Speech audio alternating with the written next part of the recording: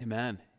Well, good morning. Welcome to Port Kells Church. My name is Dan. I'm one of the pastors here. If I haven't met you, happy Advent.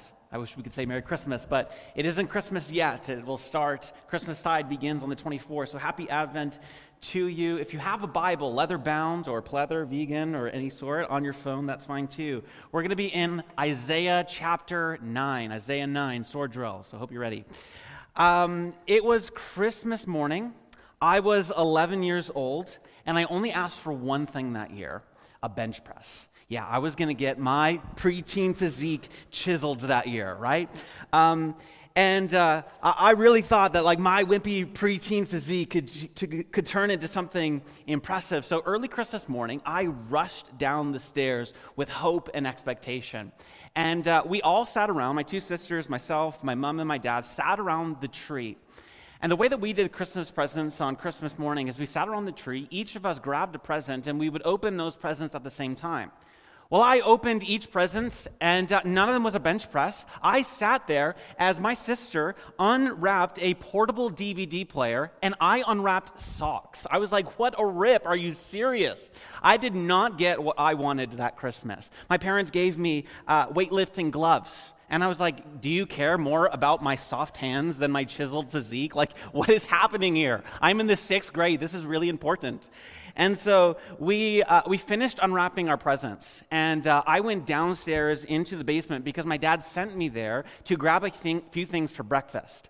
And as I walked down those stairs, honestly, it felt like a march of defeat. And as I walked down the stairs in absolute hopelessness and despair, there it was in all of its glory, a bench press wrapped in a bow. My poor parents spent the entire Christmas Eve, probably the entire night, putting that thing together, right? And this was not what I was expecting. It was what I was hoping for, but in an unexpected way. See, what I hoped for came in a different way than I thought it would. And what we're reading in Isaiah 9 is a people hoping and expecting that God would come into their darkness, that God would come, but he comes in an unexpected way. See, the people of Israel were hoping for the day when their deliverer would come, when their Messiah would come and finally arrive, because what they are experiencing when Isaiah pens these words is they are in a land of darkness, in captivity. They are under the oppression of the Assyrian Empire. They have been taken away from their homes and their land, and they've been taken into another land where there they are slaves. There they are captives. There they answer another ruler, another king, another slave master. And they are in that land of darkness waiting for their God to finally arrive. They believed that hope, maybe, just maybe, hope would be on the way. And the prophets like Isaiah spoke of a day when this Messiah, this warrior king would come and break the shackles of their oppressor, would break the rod that their oppressor used to beat them. They believed that one day a deliverer, a warrior God would come and set them free, and that light would come into their darkness. But it comes in an unexpected way. In Isaiah chapter 9, starting in verse 2, we read these words. The people walking in darkness have seen a great light. On those living in the land of deep darkness, a light has dawned. Verse 4. For in the day of Midian's defeat, you, God, have shattered the yoke that burdens them, the bar across their shoulders, and the rod of their oppressor. Every warrior's boot used in the battle and every garment rolled in blood will be destined for burning. It will be fuel for the fire. For to us a child is born. To us a son is given.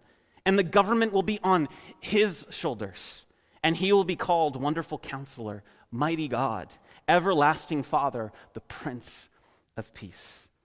Advent is about hope. It's about God hoping that this God, this Messiah, this warrior God would come into our darkness. It's about waiting and hoping for God to come into our world and to set us free. It's about hope and hoping that our world would be better. Hope that God would come and set the world right once and for all. See, we long for God to come, don't we? We long for God to come into our darkness, into our land of darkness and defeat. See, our hope is that God would put the world back together and set things right. So in this passage, in Isaiah chapter 9, The people are held captive by this Assyrian empire. They're slaves in a foreign land, and they are shackled by a yoke of slavery. It says that there's a rod that goes across their back like they are slaves, and there's a rod that their oppressor uses to beat them. It even uses graphic language to depict that their enemies and their oppressors are covered in the blood of the innocent. And one day a Messiah will come. One day somebody would come and break that yoke of slavery, break that rod of their oppressor, and he would take the violent blood of the innocent on the clothes of their oppressor, and he would destine it for burning. There would be an end of warfare and slavery and hatred and evil once and for all. In other words, this child who is to be born, this child of hope, this child of Advent, this child of anticipation and waiting would be born and overthrow their enemies and free them from enslavement. He would bring light into their darkness, and the government will not rest on anyone's shoulders, because there is one shoulder who can carry the weight of the world government, and that is Jesus Christ, the Prince of Peace. See, Isaiah spoke of a day when a child would be born who would sit on a throne, the throne of David, and this throne would be used to execute liberty and freedom from oppression for the people of Israel. But when we read the words of the prophet Isaiah, the people would hang on these words for hundreds of years until the first century. Hundreds of years. And over these hundreds of years, the people are still oppressed. There hasn't been someone on the throne of David for hundreds of years. It is sat vacant. There are cobwebs and dust accumulating on this throne as they are anticipating and waiting for this King Messiah to be born. There is no child. There is no king. There is no one sitting on the throne of David for hundreds of years. In fact, since Isaiah penned these words and the people have gone into exile, there has been no king on the throne of David. And hundreds of years later, they are still oppressed. This time not by the kingdom of Assyria, but this time in their own land, they are oppressed by the Roman Empire. They are slaves in their own land. They are captive and dominated by Caesar Augustus.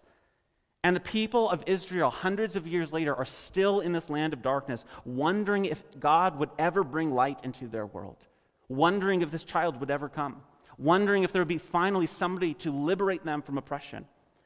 But there was still a glimmer of hope.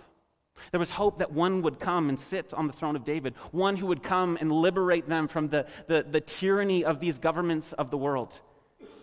And one night, hundreds of years later, in the darkness of a town called Bethlehem, a young teenage girl entrothed to the love of her life. Well, we're not sure because it's an arranged marriage, but we hope it's the love of her life, right? And she comes to Joseph. She's like, "Joseph, I'm pregnant." And he's like, "Oh my gosh, like we've never never had relations before, right? We're Jewish, like we don't do that, right?" And he's like, "How did this happen?" And she says, "Well, it's immaculate. It's immaculate." And Joseph's like, "It better be, Mary. It better be immaculate." She's like, "You know what? God came to me in a vision, and he told me that I'm pregnant through the Holy Spirit." And he's like, I don't know what to do with this, right?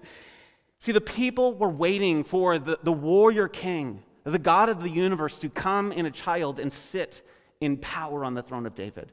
They were waiting for the Messiah to break off the shackles of oppression and destroy their enemies. So how surprised do you think they were when that warrior king, that liberator, the one who would sit on the throne of David, came through an unmarried pregnant teenager? What does this say about our warrior God? What does it say about our God that he comes this way and not another? That he doesn't come into the throne room or to the palace of Caesar, but he comes in the meek and mild place of Bethlehem. That he comes through an unmarried, poor peasant teenage girl on the outskirts of an oppressive empire. How offensive is it to suggest that our God comes immersed in amniotic fluid, that our God comes in unexpected ways of weakness and dependence? He comes eating with sinners. He comes into the brokenness and mess of your everyday life. This is what Jesus is like. This is what our warrior God is truly like. This is unexpected hope and unexpected power. A few months ago, I needed some space in my office. With everything going on here at Port Kells Church, we have needed a lot more kids' material and production gear and all of that. And so I needed some space to store all of that. So I did what all of you do, and I went to Amazon.ca, okay? And I ordered 4 bins. 4 bins to put all my stuff in. And when they came, and then the next day, because of Prime, thank God for that, it came in this small envelope. And I was like, this must be like a book or like something that maybe Laurel ordered. Like, this can't be these 4 bins. And I open it up, and they are the bins. They're folded, and you have to like put them together. And when I put these bins together, they were big enough to fit a few small pencils in, not to like put in like production gear and kids material, right?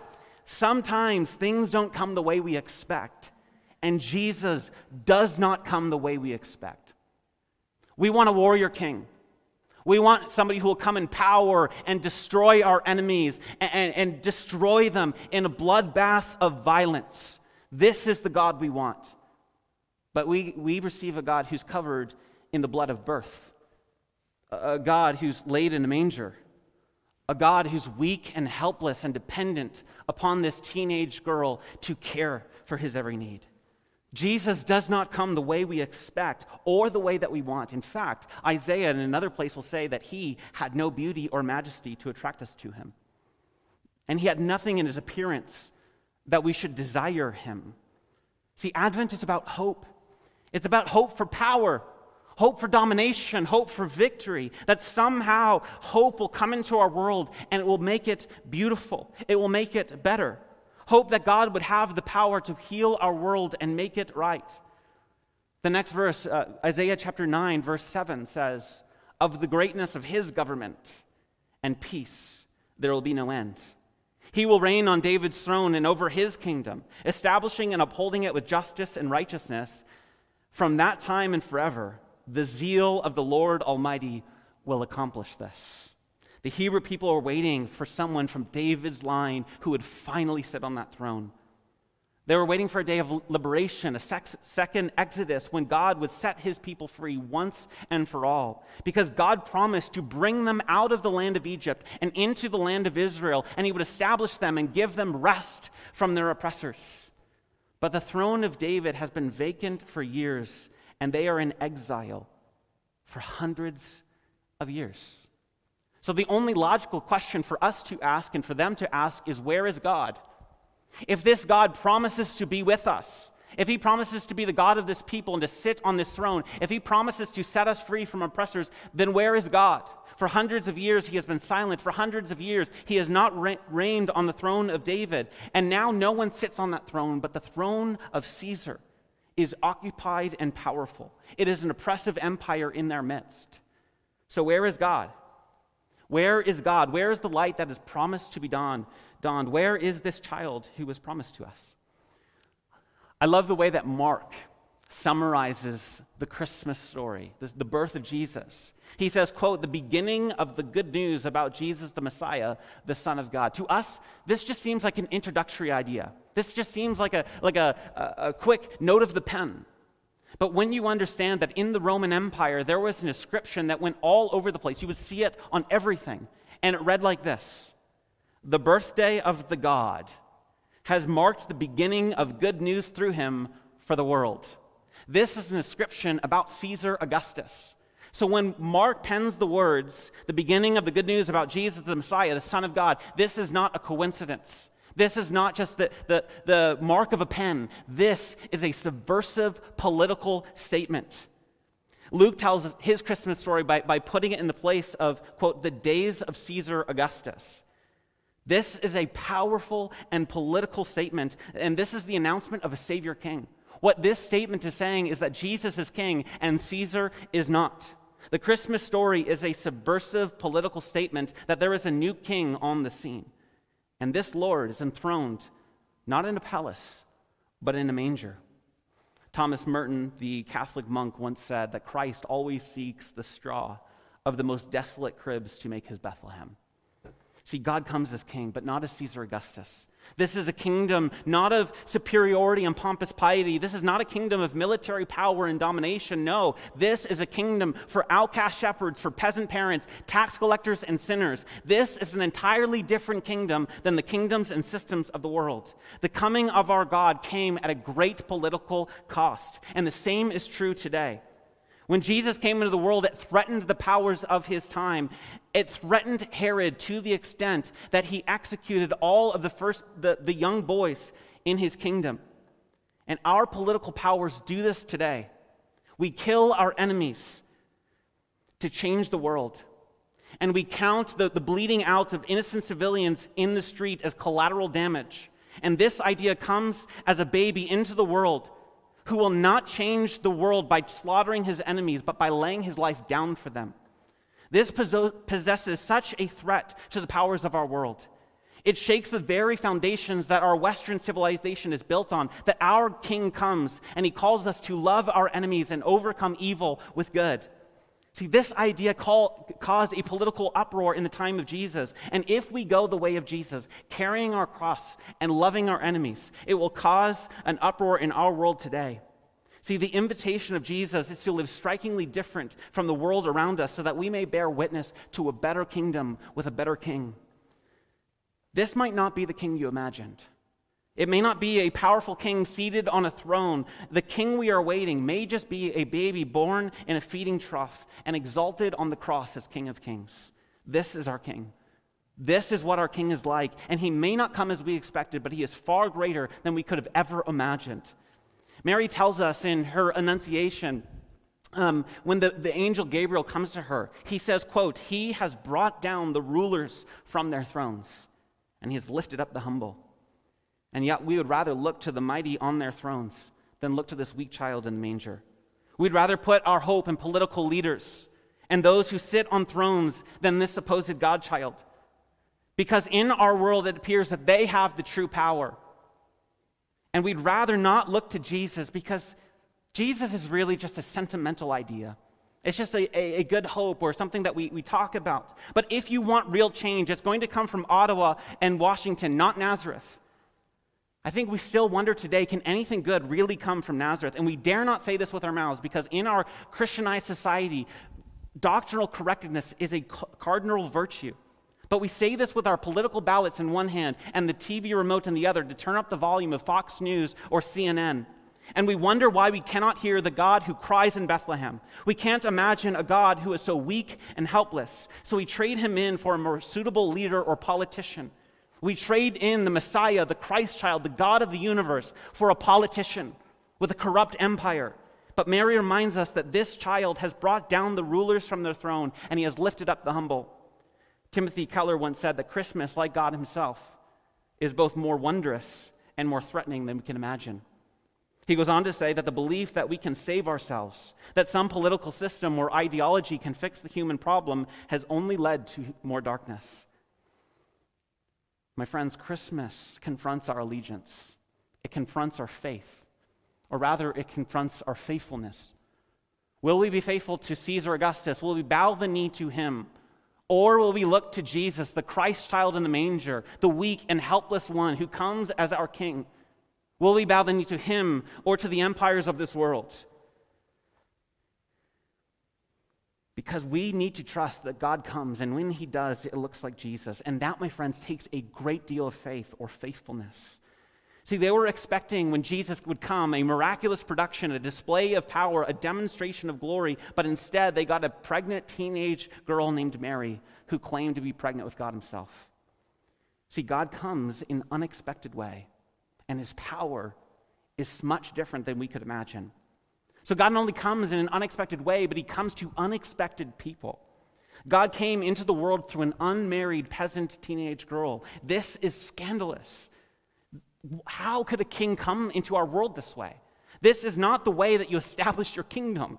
At least it's not the way that I would do it. I would do something significant or get people's attention and do something glorious. But Jesus comes as a baby. The angel Gabriel tells us that Jesus came for those on whom his favor rests. He came for the outsiders, the poor, the dirty, and the rejected. Brennan Manning writes that Jesus comes not for the super spiritual, but for the wobbly, weak-kneed who know that they don't have it all together, who are not too proud to accept the handout of amazing grace. The Christmas story is about God coming for the broken, the unspiritual, and the down and out. The Christmas story is about God coming for people like you and me. The Christmas story is about God coming in all of the places that you and I have ignored. We're so busy looking for God in the spectacular and the significant and the glorious, and we can't even see God when he's staring us in the face. We fail to see God in the ordinary, the small, and the simple things of life. We can't imagine that our God would come in power and that it would look like Jesus. But Advent is a season of surprise. It's a season of God showing up where and when we least expect, in a womb, in a barn, as a poor minority in an oppressive empire. Advent is a season to slow down and pay attention, to listen and to look for God in unexpected places. A.J. Swoboda writes this: Christ's birth is always recognized by the lowly, the least, and the less than. It is the people in power like Herod and Pilate who cannot see him. The hope of Christmas is only for those who know that they're lost and need saving. It is for those who know that they are poor and imperfect and are waiting for God's hope to come and to rescue them. Years ago, I was in college in Florida, and my friends and I heard of this speaker that we really looked up to had come to the town near us. It was about an hour away, so we got in our car and we drove there. Now, we drove there and spent the entire day because it took a little while to get there. And so we went out to eat, we had lunch, we went to some shops, and then we got to the venue really early. And we got a good seat, we listened to them, and then we stood in a long, long line to meet them, to take a photo with them. And what never occurred to me until years later is that we drove all of that distance, we got there early, we stood in line just to meet one person, just to get a photo with one individual. But there were hundreds of faces that we walked by without noticing or taking a second thought. We were in crowds of people, and none of them seemed impressive. You couldn't find us waiting to meet any of them. But I wonder if Jesus would. I wonder if Jesus would have been more interested in the dozens of homeless people that we walked by without even recognizing. I wonder if he would have been more interested in the single mom trying to feed her kids while we were eating lunch, or the lady at the restaurant who was so kind to serve us. We had made all the effort just to meet one person because they had something to say, because they were significant and impressive. But that's not who Jesus comes for. He's in search for us. He comes for us, the unimpressive and broken. He comes for the insignificant and lonely. He comes for the sinners and the messed up like you and me. And many today are still waiting for God to come. But the incarnation is God's way of saying, I came for you. I came for you because I love you. I came for you because of my uncalculated, over-the-top, scandalous love for you. The message of the baby born in Bethlehem is that God goes to extreme lengths to save people you'd never expect. He came for the poor and the dirty and the broken and addicted. He came for those we would never expect God to come for. And many today are still waiting for God. They're still hoping that God would show up in their darkness. They're still waiting for God to set them free and to save them. See, many people within our city, the city of Surrey, live in poverty. 50,000 people in Surrey live on little or no income. 12,250 of them are children and youth. The number of homelessness increases in our city every single year. Addiction, crime, homelessness in our city increasing every single year. And these are the people that Christ came for. God took on flesh and came for these people in Christmas. And now you are that flesh. You are the body of Christ. You are the advent of God in the world. A light has dawned, and good news is proclaimed from the rooftops. God is incarnate, and God has flesh and bone. You are the body of Christ, the hope of the world. So the question of Christmas is, will we be what we are? Will we be the body of Christ? Will we be the advent of God to those in a land of darkness? During the Second World War, there was a woman in Paris named Maria. She's now known as Saint Maria of Paris. And this was a woman who truly believed one conviction, that we are the body of Christ, the hands and feet of Jesus in the world. And so during the Nazi invasion of Paris, she joined the French resistance, and she did everything in her power to care for the Jewish people there in Paris. She hid them in her homes and did anything that she possibly do for them. And in 1943, she was arrested and put into a concentration camp. And that year, she disguised herself as one of the Jewish women in that camp, and she took her place in the gas chamber.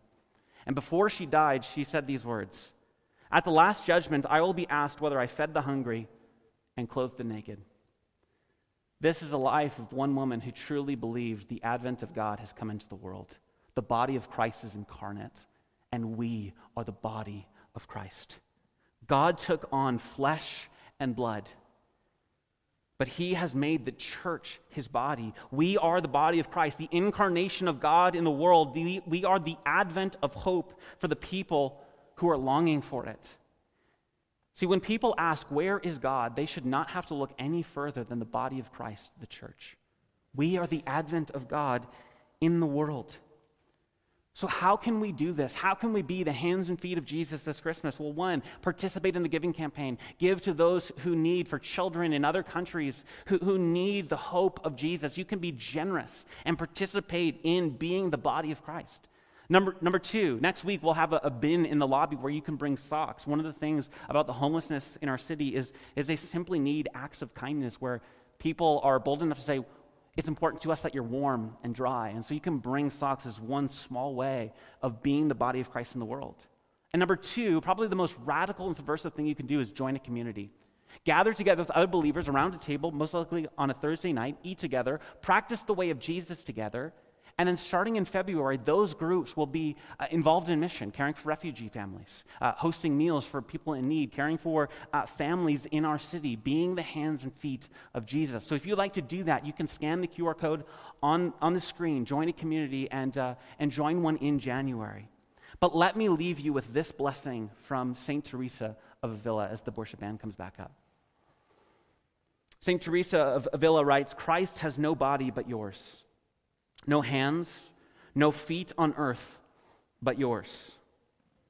You are the eyes with which he looks on his world with compassion. You are the feet with which he walks to do good. You are the hands with which he blesses the world. Christ has no body now on earth but yours. Would you guys stand with me?